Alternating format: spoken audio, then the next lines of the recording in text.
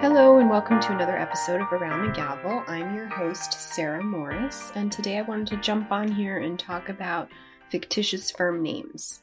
So if you have a business entity, more likely an LLC, but a corporation as well, if you have some sort of business entity, then you may want to consider also filing for a fictitious firm name, otherwise known as a DBA, doing business as, if you are doing business in any different form of the name.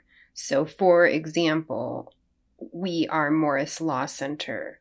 Technically, we're Morris Law Center LLC. We filed an FFN, a DBA, with Clark County, Nevada, because that's the county we're in, for Morris Law Center without the LLC on the end, because technically we had to do that in order to operate as Morris Law Center instead of always having to write Morris Law Center LLC.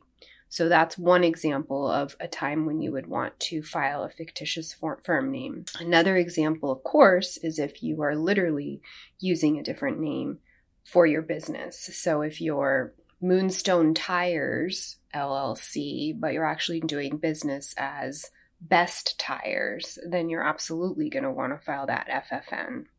The other thing the FFN does is it allows you to use that different name, and it's yours. So for the period that you have the FFN, that is the name that you get to use. If someone else tries to use that name, you're in a much better position. Filing a fictitious firm name in Clark County, Nevada is not expensive at all. It's a one-page form. There's a $25 filing fee. It's no big deal. I highly suggest you do it if you are in need of one.